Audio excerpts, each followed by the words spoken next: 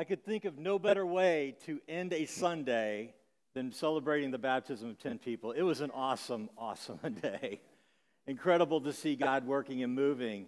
And this is why we exist. We want everyone to experience God's unconditional love. And we believe that God's unconditional love is a person, and his name is Jesus.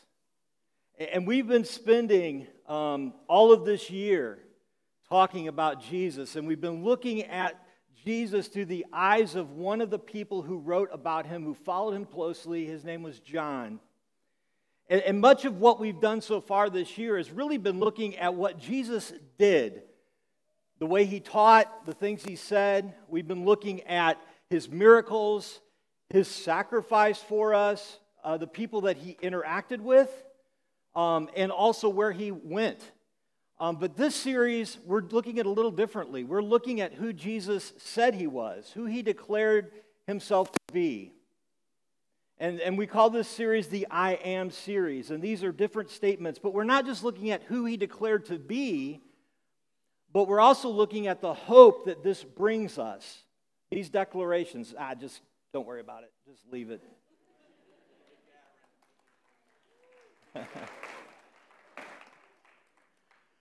And my prayer for you and for me is that this hope, that we will find hope in this amazing relationship that Jesus invites us into. And that's what we're going to look at today through this I Am statement.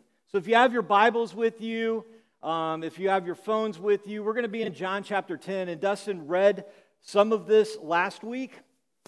And so we're going to revisit a part of what Dustin read last week, where Jesus talks about the fact that he is the good shepherd. So you can follow along on the screen. I am the good shepherd. This is Jesus speaking.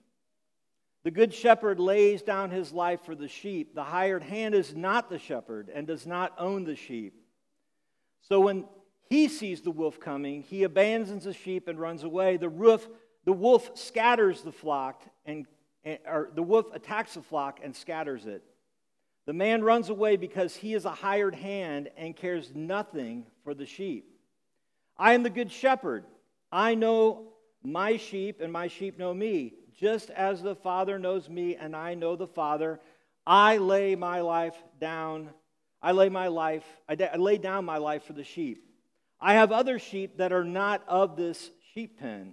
I must bring them also. They too will listen to my voice, and there shall be one flock and one shepherd. The reason my Father loves me is that I lay down my life, only to take it up again. No one takes it from me, but I lay it down of my own accord. I have authority to lay it down and authority to take it up again. This command I receive from my Father. To better understand what Jesus is talking about in this passage, I think it's really important that we understand the relationship between a shepherd and sheep. Now, I don't know about you, but I've not really hung out with any shepherds before. I don't know any shepherds. Maybe there's a shepherd in the room.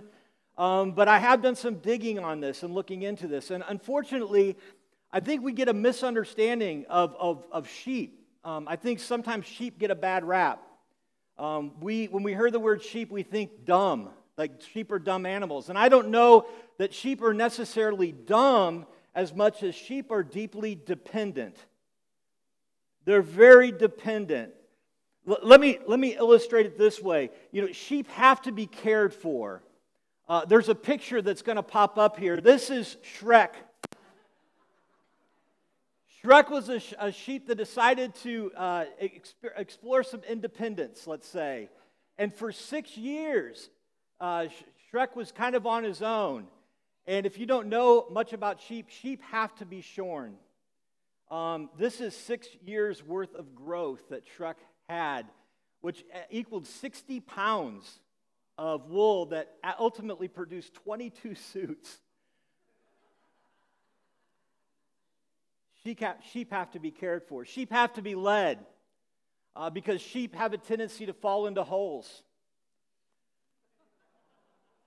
And sheep have to be led in the sense that What I understand is sheep will only graze in a certain area, and once that area is completely grazed, they will continue to graze in that area. Even though there's no grass, they'll eat whatever leftovers, let's say, from other sheep, and they will ultimately starve to death, even though there may be green grass within sight. Sheep have to be led. And if sheep aren't led, sheep tend to follow one another. And in fact, they will even follow each other off a cliff. And sheep have to be protected. I don't know about you, but there's probably not a huge fear that you have of sheep. They're not on the top list of ferocious animals. But sheep have to be protected. And so in order for sheep to survive, sheep need a shepherd. Since sheep are so dependent, shepherds usually live with their sheep. They lead them, they care for them, and they protect them. And the foundation of the relationship between shepherd and sheep is complete and utter trust. Now, you and I would probably hate to admit this, but we have a lot of things in common with sheep. If you're really honest with yourself and you really dig deep, you realize that we too are completely dependent. People are just completely dependent. We have a lot in common for sheep. We need to be led, we need to be cared for, and we need to be protected. And what we see in this passage is Jesus is the shepherd that we can trust. Because Jesus doesn't just live with the sheep, Jesus dies for the sheep. Now let me explore this a little bit. Jesus talks about the wolf that comes and the hired hand that leaves. And a lot of times people read this passage and they think that the wolf just represents troubles or challenges in the world. No, this wolf is so much more. The wolf that Jesus is talking about is sin and death. And sin separates us and scatters us. And scattered sheep die.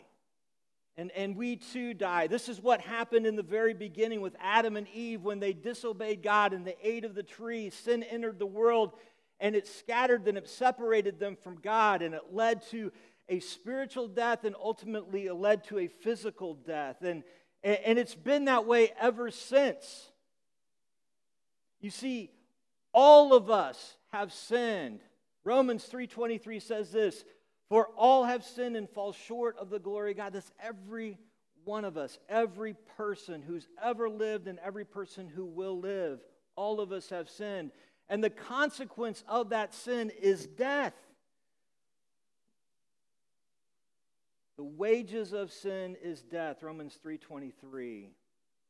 And the only one who can rescue us from that condition, and this is why we're all dependent, the only one who can rescue us from that wolf of sin and death is Jesus. And the only way he did this was to sacrifice himself willingly on the cross. That's what this passage says. No one takes it from me. No one takes my life from me. I lay it down of my own accord. This is the essence of what the gospel is. The gospel is a story of people who are completely helpless, who are separated from God because of our sin. And the only way that we could be reconciled with God is God himself, in the person of Jesus, became flesh and he dwelt with us. And he lived this perfect, sinless life. And he willingly laid that life down for us so that we could have life with God and with him. But he didn't stop there. He also raised from the dead, raised himself up, like this passage says, I laid down my life only to take it up again. Jesus conquered death, so we no longer have to fear death.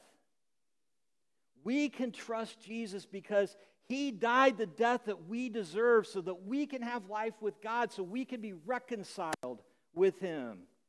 We no longer have to be scattered. We no longer have to be on our own. And who else does this for us? Who else does this for us? The answer is no one. That's what the passage says, the hired hand. There's many, many hired hands. There's a lot of hired hands that we tend to look to, and Dustin talked about this last week. There's a lot of saviors that we try to pursue, a lot of religions out there that claim to be the way. And the only one who actually died for us in our place so that we could be reconciled with God is Jesus. This is why we celebrate communion. It's the time that we remember this sacrifice that Jesus made for us. The bread that represents his body that was broken, the juice that represents his blood that was shed. We remember that.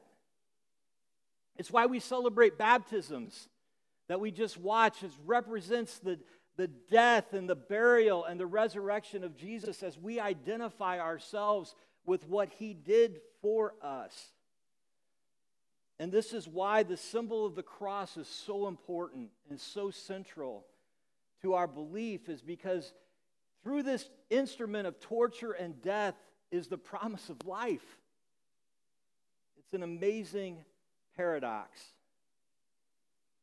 And because of what Jesus has done for us, because of the sacrifice that he's made for us, because he's died and he's given us this promise of life, Jesus is the shepherd that we must follow.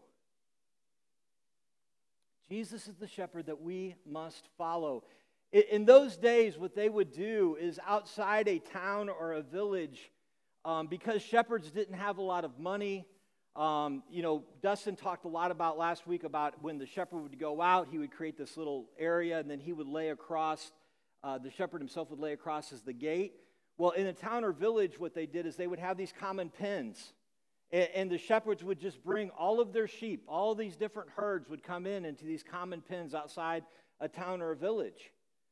And you would be like, well, how in the world do they figure out whose sheep are whose? How do you sort that out? Well, sheep know the shepherd's voice. And so the shepherd would just simply call out to his sheep. And the sheep would come out of the pen and follow him. And that's what Jesus is saying here. He says, the sheep listen to my voice. He calls out his own sheep by name and he leads them out. It's the image that Jesus is painting here. And later he says, I have other sheep that are not of the sheep pen. I must bring them also. So they too will listen to my voice. And there will be one flock and one shepherd. What Jesus is describing here is really the hope, unless you are Orthodox, trace your bloodline back to the Hebrews, the Jewish people. That's the rest of us. We've all been called out by the shepherd. The Gentiles is what he's referring to, the non-Jewish people. What does this mean to listen to the voice of Jesus? Oftentimes, we just kind of simply dismiss this, or we just kind of like overlook this. I listen to Jesus, but what does this really mean? What it means is that we follow him. We follow him. John 12:26 says this, whoever serves me must follow me, and where I am, my servant will be also. And in Matthew 16:24, he says it this way, whoever wants to be my disciple must deny themselves and take up their cross and follow me.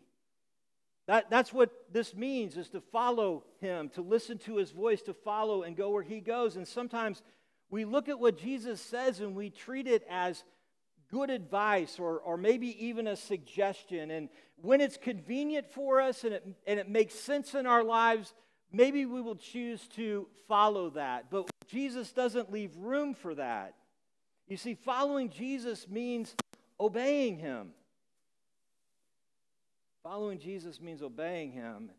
And some of you today may be sitting here and think, aha, this is that moment, right? Where we start talking about the rules. Yeah.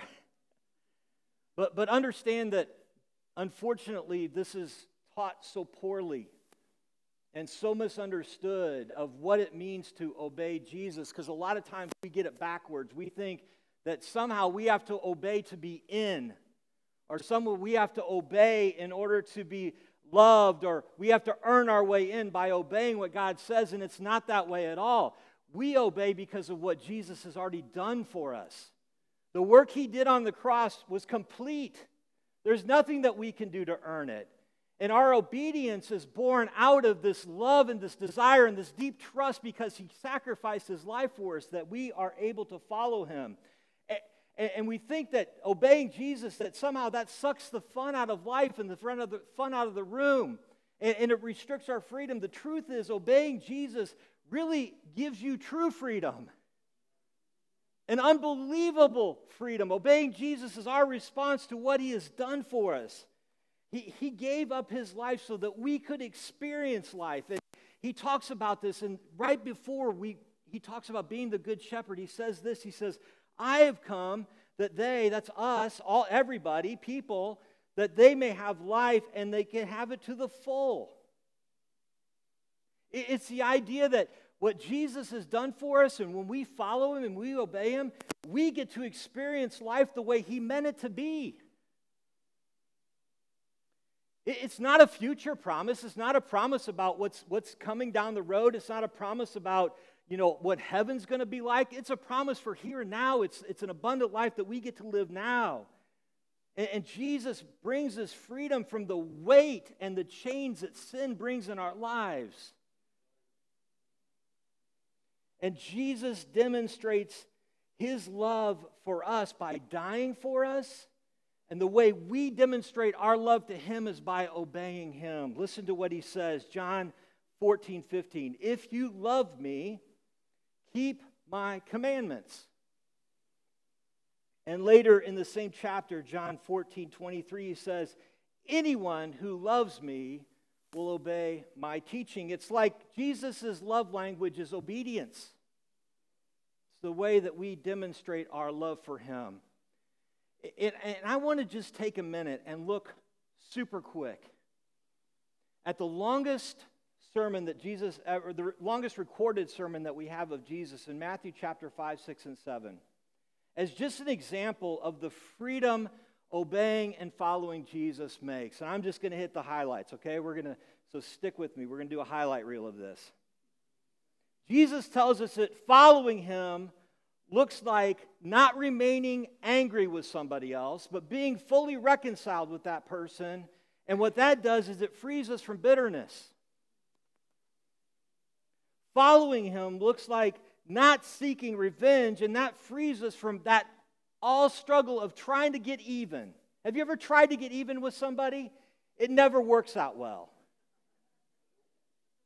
Following him looks like loving our enemies. Ooh, that's a hard one. But you know what that frees us from? That frees us from hate. Following him looks like being generous and not flaunting it. And that frees us from comparison. Following him looks like living for what is eternal rather than living for what's temporary. And that frees us from chasing things that will never fulfill us, things that will always break. Things that will always rust, things that will always corrode, things that we can never find true fulfillment in. Following him frees us from worry. How many of you like to worry? You like to worry. Like you find joy in worry. I didn't ask how many of you worry because everybody should hold their hand up, right? I'm just saying, how many of you find joy in worry?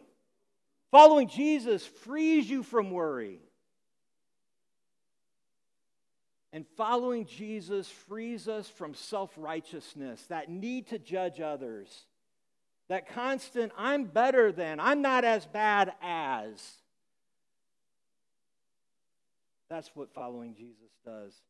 What would your life, just taking these few examples of what Jesus teaches us in this one message, what would your life be like if you were freed from those things? That's true freedom. But it takes trust. I want to look at this from another angle. There's this really great psalm. It may be familiar to you. It may not be. A lot of times this is read at funerals. I don't understand. I've read it at funerals myself.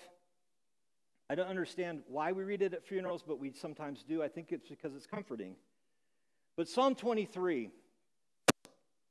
And just as a side note, so when Jesus says he's the good shepherd, he's speaking to a group of religious leaders Jewish religious leaders, and instantly what they would have thought of is this psalm. Wait a second, Jesus is saying that he's God? Because this is what David's referring to. Yes, he is. The 23rd Psalm says this, "The Lord is my shepherd. Jesus is my shepherd. I lack nothing." That's freedom. To have everything, not everything you want, to have everything that you need. And he expounds on it. He says, he makes me lie down in green pastures and he leads me beside still waters. He provides your daily needs. Not only does he do that, but then he also refreshes your soul. And if that weren't enough, he guides you along right paths for his name's sake. He leads you the way that he wants you to go. He leads you in right paths. So don't miss the connection here, because some of those paths are actually through a dark valley. Sometimes these are separated. There's the right paths and there's the dark valley. No, it's all one path. But there's an assurance that comes with this, that even though I walk through the darkest valley, even though those paths may take me through those dark moments, or some translations, maybe one that you're familiar with, says the valley of the shadow of death, I don't have to fear anything. I will fear no evil, because why?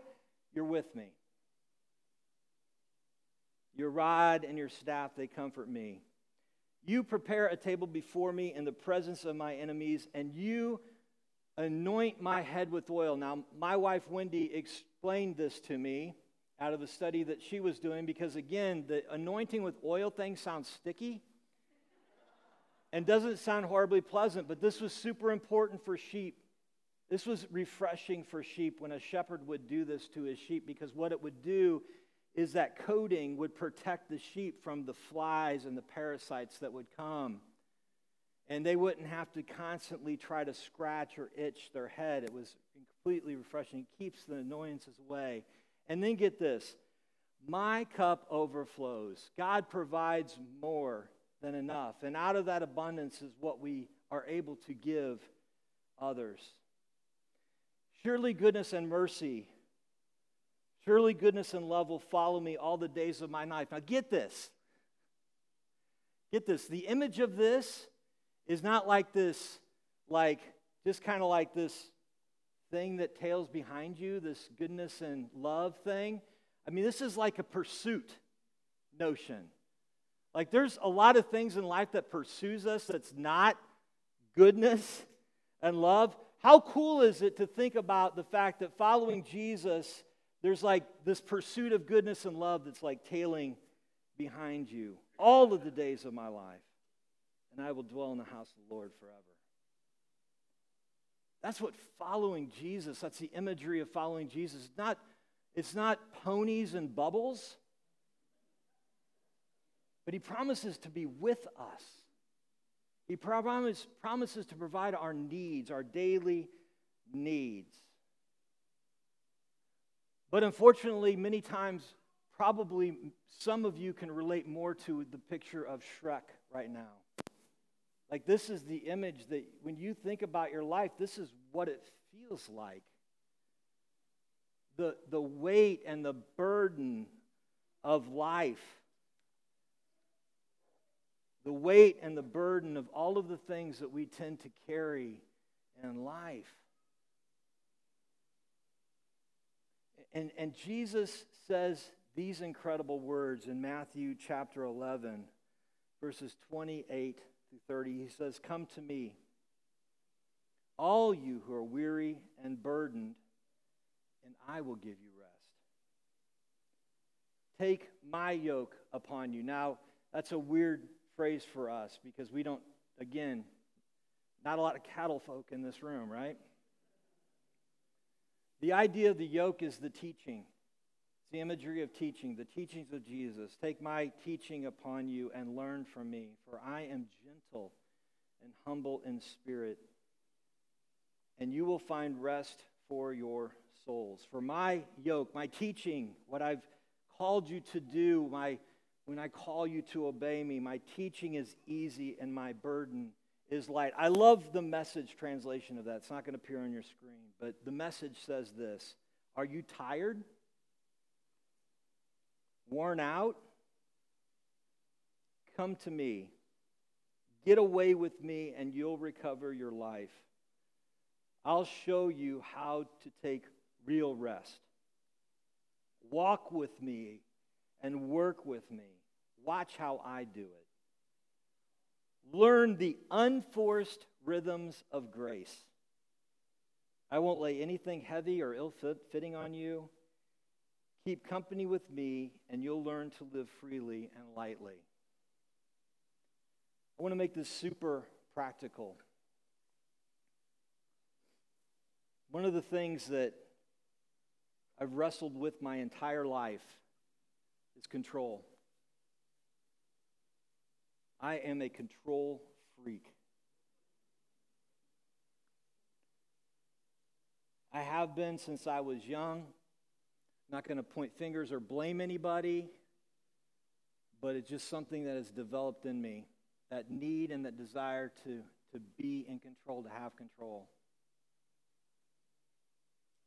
And this shows itself in many different ways, and it rubs people the wrong way sometimes. It offends. I've offended people through this.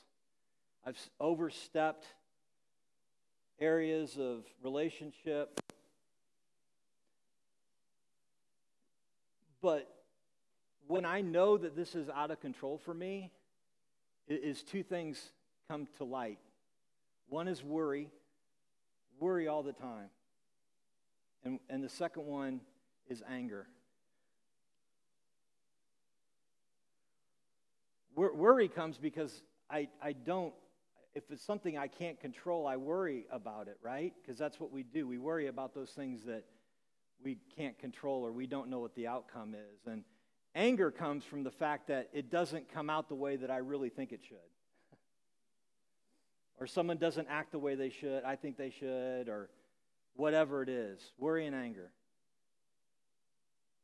And what God has been doing in my life over the last 5 years is He's interjected different things in my life that I have no control over. And what I've slowly realized through this is the illusion of control is simply that. It's an illusion. We have no control. As much as we want to grab hold of things, as much as we want to be in control, we have no control. We are utterly dependent. Can I express to you how freeing that is? To acknowledge the fact that I am not in control? To be able to, as some people say, let go and let God? It's an amazing freedom that comes, but it's a daily battle for me. Our shepherd team does an evaluation of myself. They do an annual evaluation. And one of the things that continues to pop up in my evaluation is the fact that I still struggle with this control thing. And God's working on me with this as I follow Jesus and I realize that He is control, but really what that comes down to is completely trusting Him. Completely trusting Him. It's an even if kind of trust. Even if it doesn't come out the way I want it to, I still trust you. Even if the outcome isn't what I think it should be, I will still trust you.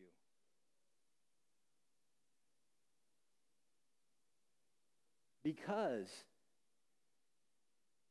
you have given everything for me. You have given your own life for me. Why wouldn't I think that everywhere He leads me is a good thing? And my question I'm asking you this morning is this: will you trust Him? Will you trust Him? And if you will trust Him, will you follow Him? Let's pray. Father, thank you so much for all that you have done for us. Thank you for Jesus and for the hope that he gives us. And Father, I just pray right now, if there are those that are still new to this, that have been burnt by religion and faith, God, I pray that you would just continue to work and move and reveal who you are and who Jesus is. And Father, for those of us who've been doing this a long time and we continue to fall back sometimes on our own habits and we tend to lean on our own strengths, God, I pray that you would just move us beyond that, that we know that we can trust you because you are the good shepherd and that we can fully lean on you. And even though sometimes we walk through the darkest valley, God, we know that you are with us. And so in Jesus' name I ask these things. Amen.